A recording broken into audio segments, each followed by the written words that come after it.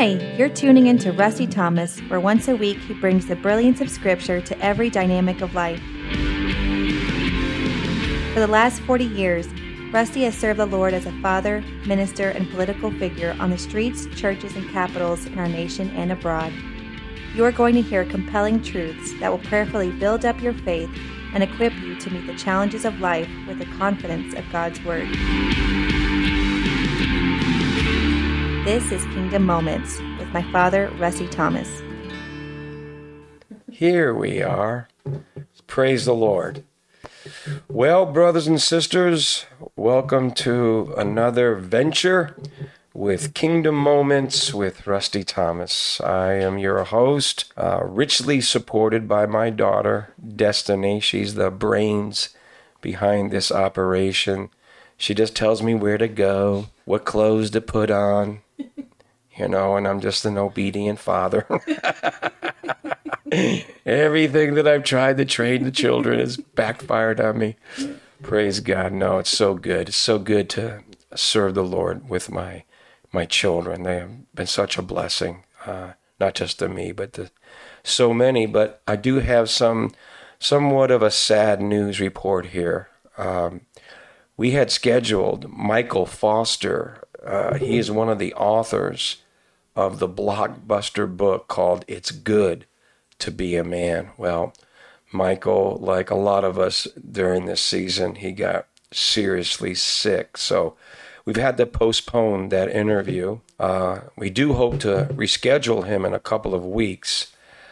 In light of that, I still would encourage you to purchase this book, to give it as a present this Christmas for every man in your life. It will not only challenge and bless him, but all those who depend on him. So I would really encourage you to follow up and get that book into as many men's hands as possible. So, in light of the postponement, what do we do? Where do we go? Well, my daughter, Destiny, and I, we just thought it prudent to share a little bit about our family's Thanksgiving celebration. We all met in North Carolina, where my daughters, Cassia and Shekinah, with their families live, and we all got together except for my son Valiant, his bride Jaren, and my grandson Benaniah, the lion killer. Hallelujah. But we just had such a tremendous time together as a family. My daughters put together this incredible activity list. I mean, from the time we got up to the time we went to bed, boy, we were hopping just for one really good activity to the next. There were times of high praise and intimate worship around the campfire. Obviously, there was a lot of feasting. Yeah, we got to get back to the gym on that one. But no, we just had seriously deep fellowship. Of course, it wouldn't be Thanksgiving without our competitive sport events. Oh, God help us. My children are all beasts, unbelievable. Even my daughters, they're so competitive. We had a lot of fun playing outside. And of course, this was very interesting. We've raised 13 children, on the front line of the battle. And, each day when I was home, we would read through the scriptures. We would set up the family altar. And it's just amazing, kids have grown up, they started their own families, and as soon as we get back together, what appears? The family altar. And so, we had times to teach and train and equip our children and grandchildren. I think the first day I taught on the importance of faith as the anchor of our soul in these tumultuous times that are just filled with such deception and delusion. And then the next day on Thanksgiving, I normally would take the time to sit down with the family and just go through the Thanksgiving saga and just teach on the history and the heritage of our pilgrim forefathers and foremothers. And if you've listened to some of our previous podcasts, we covered Thanksgiving, the Pilgrims, Plymouth Plantation, the testimony of Squanto, and, things of that nature. But I just thought this Thanksgiving will do something just a little bit different. So I recommended that we watch Kurt Cameron's documentary called Monumental. And I believe, Destiny, we're putting that in the resource section, right? Yes. And brothers and sisters, I cannot recommend this documentary enough to you. We're living in a time when history is just being revised and rewritten to fit a leftist Marxist agenda. And it is so important that we understand history, speaking of God's story, through the eons of time and through his covenant people. And so we sat down as a family, all my children, all my grandchildren, and we just went through this documentary because we thought it was a good idea. And I got to tell you, we were not disappointed. It was awesome. So I believe the last time that we left off, I ended the Thanksgiving saga with a quote by William Bradford, the governor of Plymouth. And it ties into the documentary. And he talked about the pilgrims being stepping stones to advance the kingdom of God in the new world.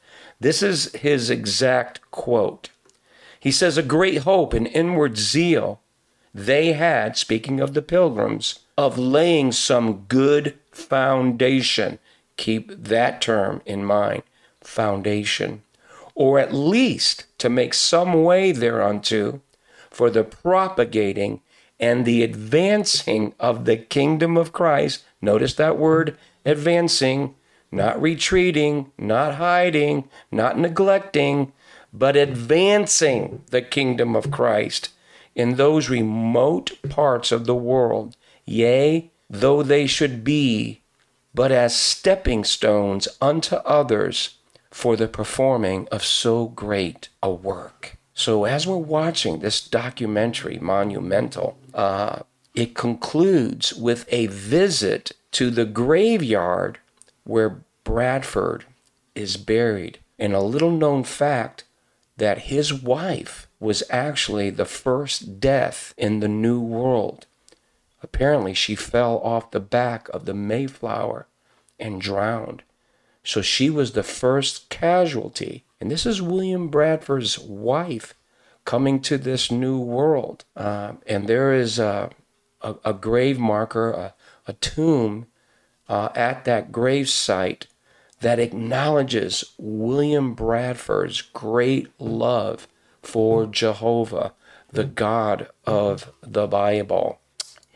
And so you have this gravesite visit with Kurt Cameron and William Foster, and Foster's like declaring the legacy of William Bradford, and then they travel from the gravesite to what is known as the Forefathers Monument. And remember, Bradford talked about stepping stones? Well, the Pilgrims were promoting a multi-kingdom generational vision. And it's there at that monument, that's where the relay race of faith is preserved. So important. And what this monument does, it preserves for all Americans the Pilgrims' love first and foremost for God, for their families, and a great love they had for liberty. Now, what's interesting, this monument, and very few people know about this monument in America. It's not highly publicized, and you could understand why when we go through the truths this monument seeks to present. Excuse me. But this monument is the largest monument in America. It weighs, get this, 180 tons of pure granite. And in many ways, brothers and sisters, this is America's Ebenezer stone. I truly believe it's our official stone of remembrance. Now, if you recall, one of the main purposes of establishing altars or piling stones or establishing monuments in the Old Testament was to be a witness to children and future generations.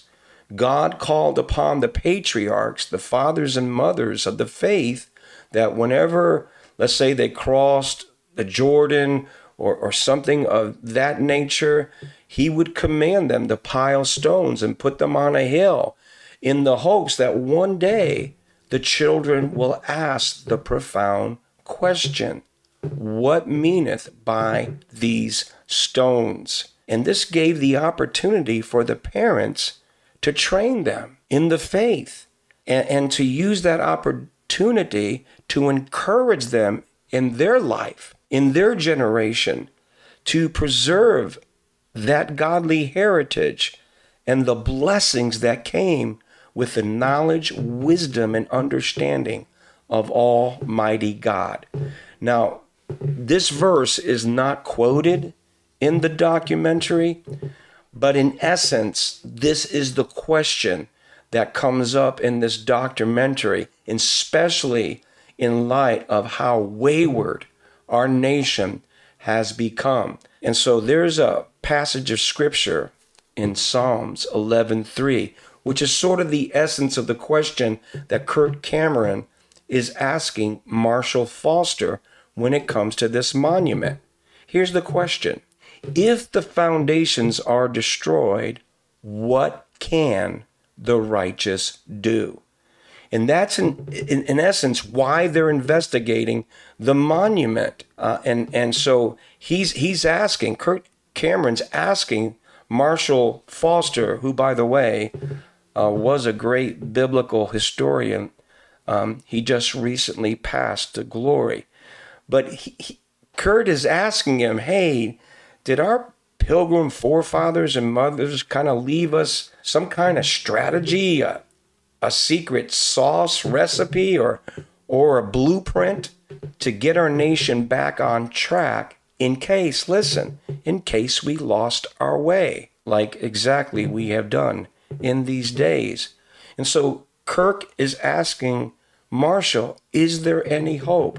Is there anything in our history that we could look at and hold up kind of where we are, what we're thinking, what we're believing, and how we're acting, and hold it up to some standard that would guide us and point us true north once again as a nation? And so Foster assures him there is. And that's when they went to investigate this monument. Now, before I teach on this monument, I just want to remind you of this biblical truth. The scripture tells us there's only one sure foundation, one solid rock that all men and nations can successfully build life. Okay? And that foundation is the person of Jesus Christ. But here's the admonishment that the Apostle Paul gave when he said there is no other foundation that can be laid except for Jesus Christ. And in context, Paul admonishes us we have to be careful how we build upon that foundation. And if there is a failure, and there are many failures in the American church when it comes to the plight of our nation today, there's a long litany that we can address. But one thing for sure, we have not been careful in these days on how we have built upon that solid foundation of our Lord and Savior, Jesus Christ. And so, here we come to this monument, and what's amazing, this is a very tall monument. Honey, do you remember? It was like 252 feet. Yeah. I believe monument is 252 feet, and the top of it is a woman, and she is standing on top of the monument. She has one hand extended to the sky with a finger pointing to heaven. And what she is doing is she is pointing to the one true and living God, the God of the Bible, the maker, the creator of the heavens and the earth, and the author and finisher of our saving faith. Now, she has in her hand an open Bible rather than a closed one, which is huge in its implication.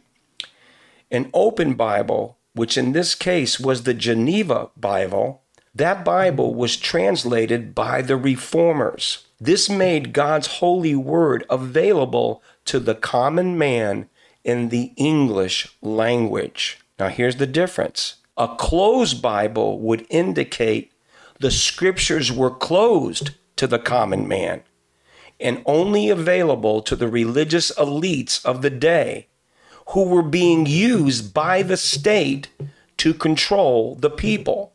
What the Pilgrims endured in their day was a king that was controlling the church, and the church was controlling the people on the behalf of the state. Well, what the Geneva Bible did was expose that and bust up that unholy alliance.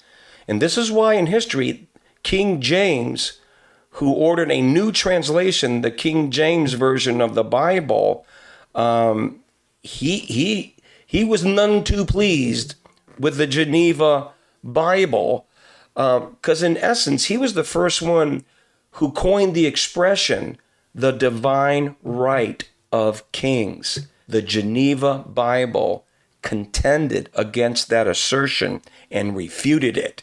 So this is why King James says, no more Geneva Bibles, and he went after the presses to shut it down. He wanted this official King James version because it more supported his view, which was the divine rights of kings. And so that's an important part of history. Well, this woman is having the Geneva Bible, and it is open. That means people were reading it. So she, in one hand, she's pointing to the heavens, acknowledging the God of heaven and earth. And in the other hand, she has an open Bible, which indicates the common people are reading the scriptures. And crowned on her head is a star. So she has a star, like on top of her forehead. And this represented God's wisdom to conduct her affairs in the earth. So what part of the monument, what is this teaching us? Well, in essence, the Pilgrims put their faith and trust in the one true and living God of the Bible. Now, this led them not only to personal freedom from the sin that raged from within, but external political freedom from without. And in this truth, John Adams, our second president, obviously, he wasn't part of the Pilgrims' generation. This is years later. And some people question, well, did our founding fathers of the Constitution and independence and the war, the Revolutionary War, did they have the same faith? Did they have the same worldview? And the answer is yes, absolutely. These were the children and the grandchildren, the great-grandchildren of those who came over with the Pilgrims and the Puritans. And this is what John Adams said. He said, because we have no government armed with power, capable of contending with human passions, unbridled by morality and religion, listen, avarice, ambition, revenge, or gallantry would break the strongest cords of our Constitution as a whale goes through a net. Our Constitution was made only, listen, Our Constitution was made only for a moral and religious people. It is wholly inadequate to the government of any other. So what were our pilgrim forefathers? What was this picture of this woman with a star in her head with an open Bible pointing to heaven? What are they trying to convey to us? Their posterity. Well, I believe they're just simply trying to communicate Psalms 33:12, which states, "Blessed is the nation whose God is the Lord, the people he has chosen as his own inheritance."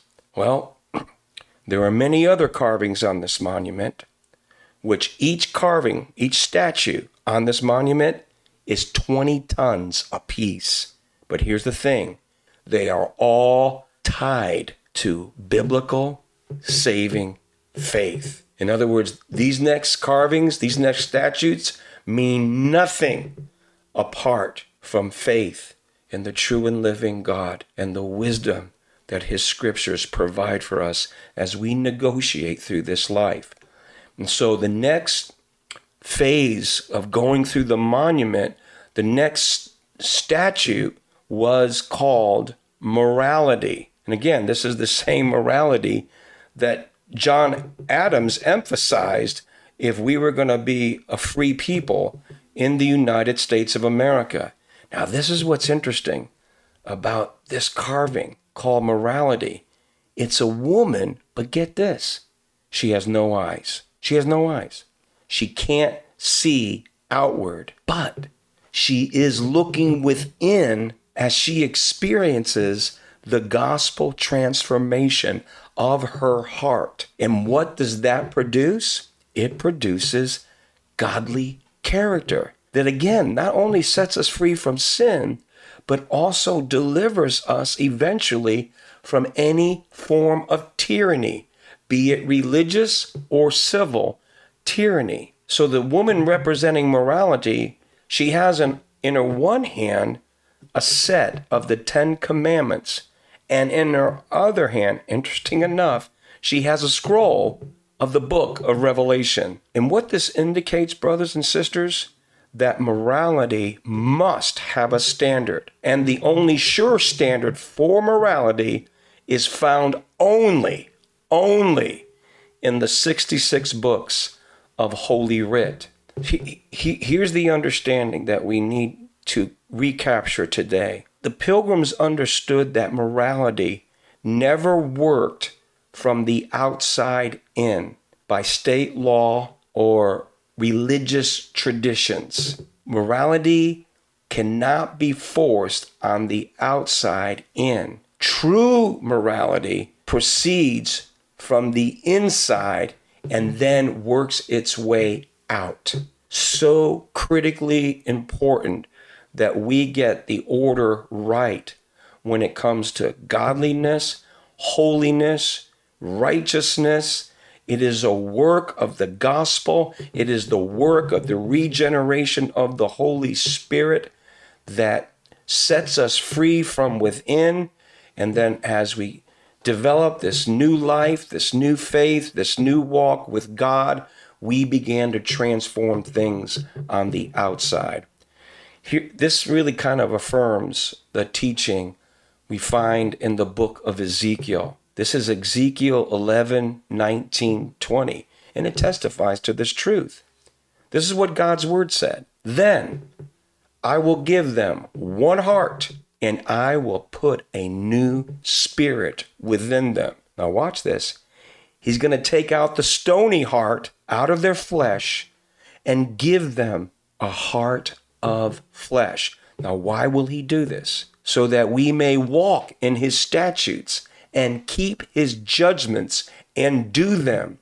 And they shall be my people, and I will be their God. See, it's God Almighty who performs that spiritual surgery that is so desperately needed in our hardened hearts and our seared consciousness when we continue to sin deliberately, which is an offense to a holy God, which separates us from him and reveals how much we need Christ and his salvation to redeem us. He is the one that can regenerate our dead souls that are dead to God and alive to sin.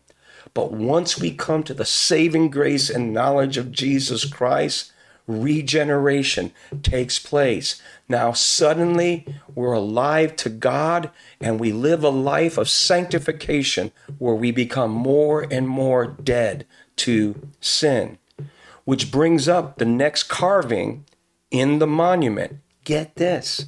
It's called Evangelist. Are you kidding me? This is a monument about our pilgrim forefathers and the legacy that they have left for us. And by the way, this took over 70 years to build this monument, paid for by Congress and the state legislature of Massachusetts. So in other words, there may have been some private funding, but most of this was governmental funding. And they're promoting evangelism? Wow. We certainly have come a long way since then, brothers and sisters. But they're on this monument, they're highlighting the need for evangelism. And so you have this picture of a man, and they're calling him evangelist. Well, why would they put this on the monument? Well, perhaps they believe the words of Jesus Christ. Jesus said, "And you shall know the truth, and the truth shall set you free." And he said, if the Son sets you free, you are free indeed. What were they looking for? They were looking for inward freedom, and they were looking for external freedom. And they knew the importance of the gospel, of the kingdom of our Lord and Savior, Jesus Christ. But then the question becomes, well, how will people know the truth? Well, the Apostle Paul stated this: how then shall they call on him in whom they have not believed? And how shall they believe in him of whom they have not heard? And how shall they hear without a preacher? And how shall they preach unless they are sent? As it is written, how beautiful are the feet of those who preach the gospel of peace, who bring glad tidings of good things. That's Romans 10, 14, and 15. Remember William Bradford's quote, why they came? Do you remember what's recorded in the Mayflower Compact, one of our first political documents for the advancement of the Christian faith? They wanted to bring the gospel of the kingdom to the shores of the New World. And so they understood the importance of evangelism. They understood the importance of the office of the evangelist. You know, he is the one who's called to preach the gospel of the kingdom under the unction and the anointing of the Holy Spirit. And what does this do? This transforms souls from within. This changes the desires of men and nations.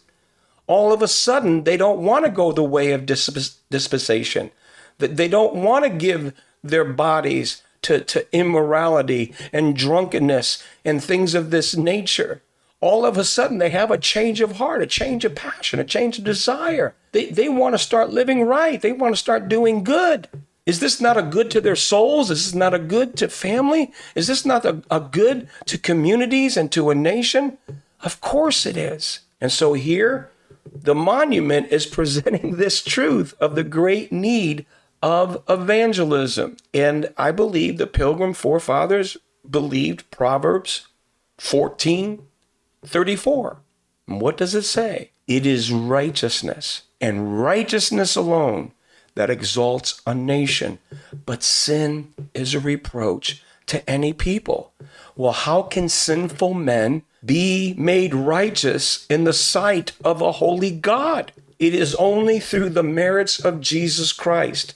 And that message is preached by evangelists and the evangelism of the Church of Jesus Christ. This is promoted on the monument. Amazing. Well, the next carving is law. Yes, the commandments of God. And so you got this huge guy. He's sitting on a throne of justice. And when I saw it, it just reminded me of the passage of Micah 6:8, which is one of my favorite all-time passages of Scripture. And this is where God is challenging mankind. He has shown you, O man, what is good, and what does the Lord require of you? First thing, you gotta do justly. Second, love mercy, and this is proof that you're walking humbly with your God. And this part of the monument exemplifies that scripture. And so right next to this man sitting on a throne of justice is another carving featuring Lady Justice. Very interesting. She has a scale of justice in one hand and a sword of justice in the other hand, whereby she is promoting equal justice and equal protection under law. That used to be the basis of our jurisprudence in the United States of America. Obviously, that standard has been corrupted in these days. Lady Justice is no longer blind. She is not only peeked through the blindfold, she's taking it off. And we know, that situation in America today. But it's important when we study this monument and the different carvings, the teachings of Scripture, they are seeking to impart to us, especially when we go astray, especially when we lose our way like we have done in these days. So when you have Lady Justice with the scales and the sword, it is promoting the idea that God demands equal weight and measures, not only in the economic system, but also in our system of justice. It promotes the idea of lex talionis, and you find that in the book of Exodus. And simply what that means is like lex talionis is like the golden rule of the justice system. If there's a crime that is committed, lex talionis demands that the crime fit the penalty and the penalty fit the crime. No more and no less. This is critically important. Well, what does this reflect? What does Lady Justice reflect to America? You could find it in Deuteronomy 1:17 and Deuteronomy 16:18. The Word of God states this: you shall not show partiality in judgment. You shall hear the small as well as the great. You shall not be afraid in any man's presence. God doesn't care if you're rich or poor, black or white. He doesn't care what your race is. He doesn't care what your social status is. He doesn't care what your economic status is. Everyone is equal in the sight of justice, okay? He says, you are not to be afraid of any man's presence, for the judgment is God's. And he flat out told the judges of his day, when you render a judgment, you better seriously keep in mind that you are representing the Lord in that judgment. That's why there has to be just laws. So critically important. And believe me, every magistrate that violates this today or in history or in the future, you will stand before God based upon that standard. Know that. So you should fear him and do what is right when it comes to the matters of justice. And they said, the case that is too hard for you, bring to me, speaking of Moses, and I will hear it. Then in Deuteronomy 16, listen to this. It's very clear. You shall appoint judges and officers in all your gates. Now remember, gates in the Old Testament, That was the threefold seat of authority. That's where political summits took place, was at the gates. That was also the seat of judicial authority. That's where the elders judged cases. And it was also the seat of commerce, where trade and business took place. And so God is saying, you appoint judges and officers to be at those gates, which the Lord your God gives you, according to your tribes. Now here's the criteria. Listen. And they shall judge the people with just judgment. There is a plumb line of truth. There is a plumb line for law.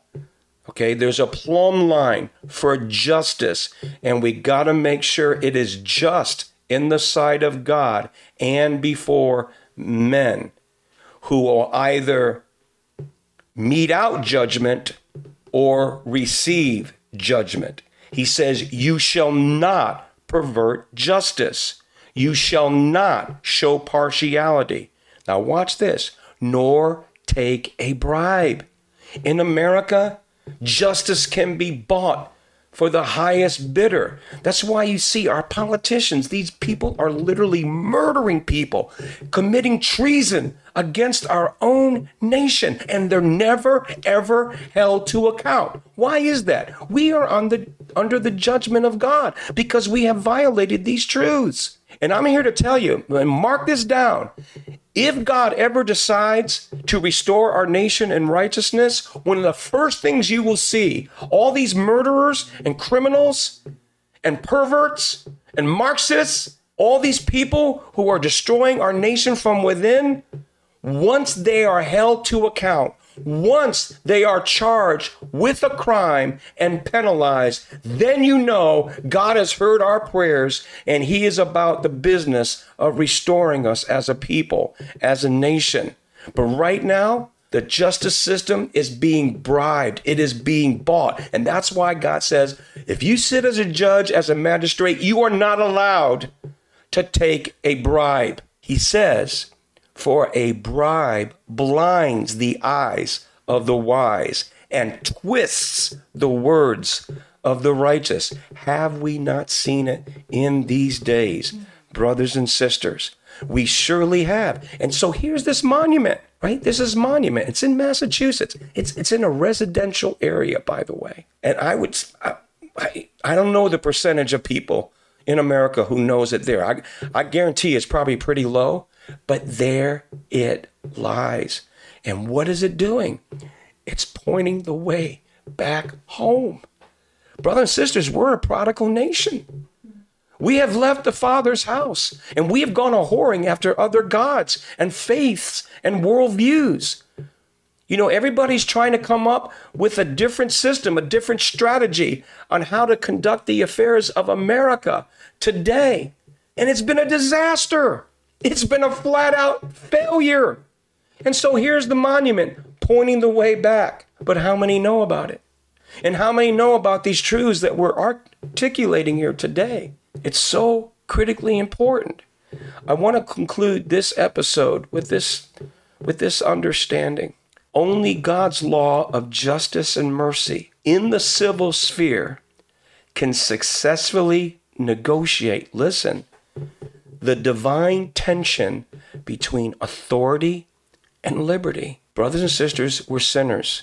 We must be governed. God has created different authorities, different jurisdictions and governments to glorify himself and to be a benefit to mankind, to restrain evil so we can live peaceable lives, right? With all truth and honesty. And so there has to be authorities. But at the same time, where men needs to be governed, there's a great cry of the human heart to be free. We desire to walk in liberty. It's an incredible impulse in the human heart. And so we have this tension between authority and liberty. We must be governed, but we long to be free. And this is where a biblical worldview is so important. This is where the understanding of the sovereignty of God is so important. This is so important when it comes to the truth of this monument, when it talks about faith and morality and law and justice and mercy. All this comes from the scriptures. All this comes from the Bible. This was the Bible the pilgrims were carrying here to the new world. And so what this produces, brothers and sisters, and what we're losing today, see, our pilgrim fathers and our founding fathers were looking for two things. They were looking for a just social order so we could prosper in peace and use our talents and our skills and apply them to, grow, to mature, to prosper, to be a blessing to our families, and to have this liberty. But at the same time, when you need this just social order, they also wanted to make sure that individuals enjoyed maximum individual freedom. And I am just telling you, brothers and sisters, the truths that this monument is presenting to America that we have lost, this is the only faith, this is the only truth, and the only worldview that can produce this in a fallen world.